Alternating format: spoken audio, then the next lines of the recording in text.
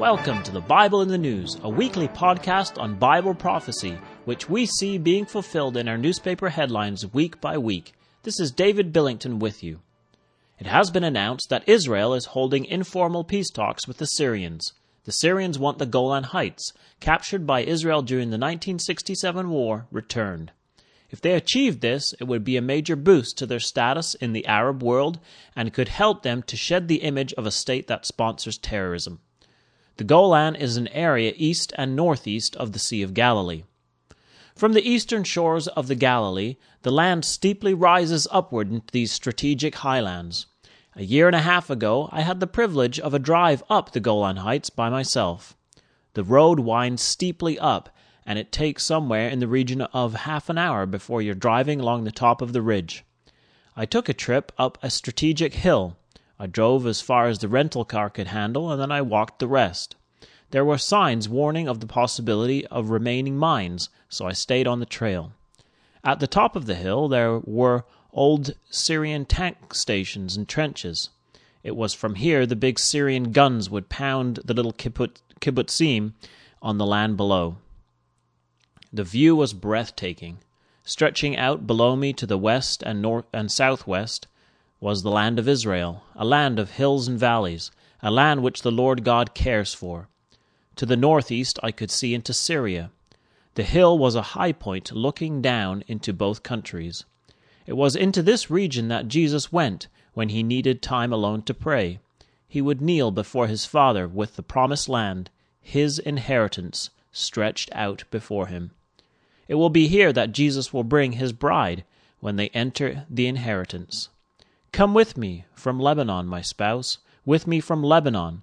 Look from the top of Ammana, from the top of Shinar and Hermon, from the lion's dens, from the mountains of the leopards. Song of Solomon 4, verse 8.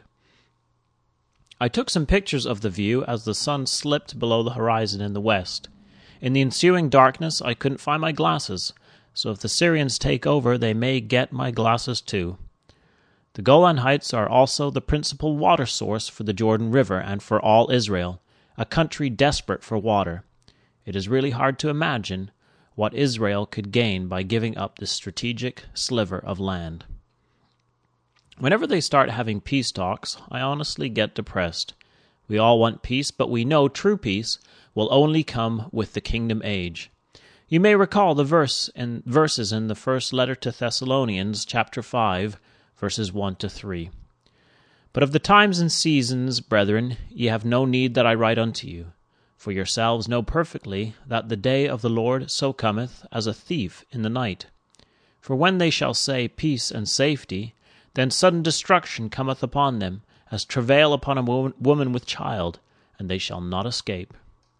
You may also remember that in the prophecy of Ezekiel chapter 38, which is a prophecy for our time, that the northerner Gog invades Israel when they are dwelling in peace, and is ultimately destroyed on the mountains of Israel. There can be no mistake as to the timing of this prophecy. Let's read Ezekiel 38, verse 8, together. After many days thou shalt be visited. In the latter years thou shalt come into the land that is brought back from the sword, and is gathered out of many people, against the mountains of Israel, which have been always waste, but it is brought forth out of the nations, and they shall dwell safely, all of them. It is after many days, and in the latter years, the mountains of Israel, which have been a continual waste, and has been brought forth out of the nations.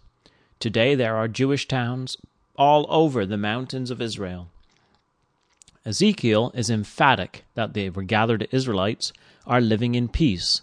Just go through the chapter and see how many different terms are used to describe peace, security, and prosperity.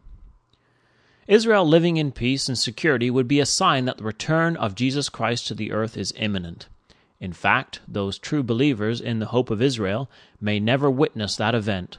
They could have been called away by Jesus Christ to judgment, and to be a constituent of the little stone power that will smite the kingdom of men. This little stone will be prepared without hands, and will appear to the world as if from nowhere. Why get depressed then? The reason peace talks get me down is because they are negotiating over the promised land. as if bartering away some of the inheritance will achieve a lasting peace. Like the profane man Esau, who for one morsel of meat sold his birthright. A peace treaty signed by dishonest, corrupt politicians is probably worth less than the morsel of meat. How many partition plans of the Holy Land have we seen over the last 100 years, and land for peace schemes? These in themselves are a fulfillment of prophecy, and something the nations of this world will be judged for.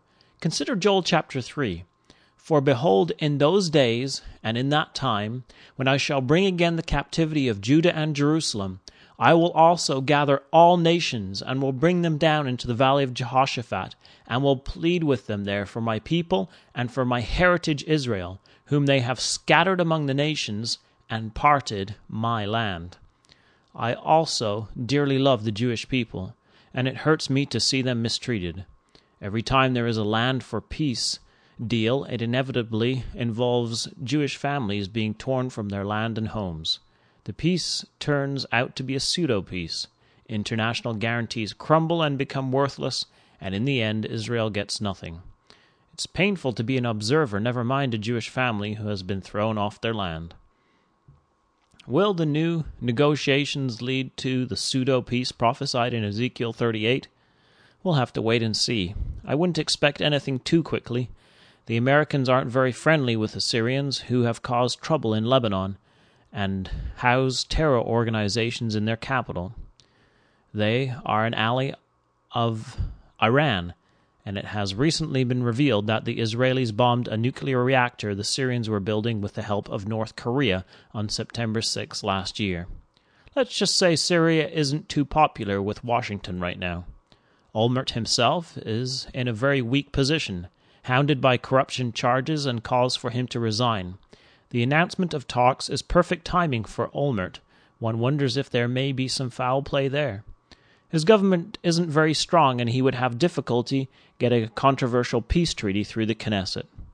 It is interesting to consider, however, that if at some point Israel does withdraw from the Golan, the whole Middle East conflict would be focused on one piece of territory: Judea, Samaria, and the old city of Jerusalem, the biblical heartland of the kingdom of Israel.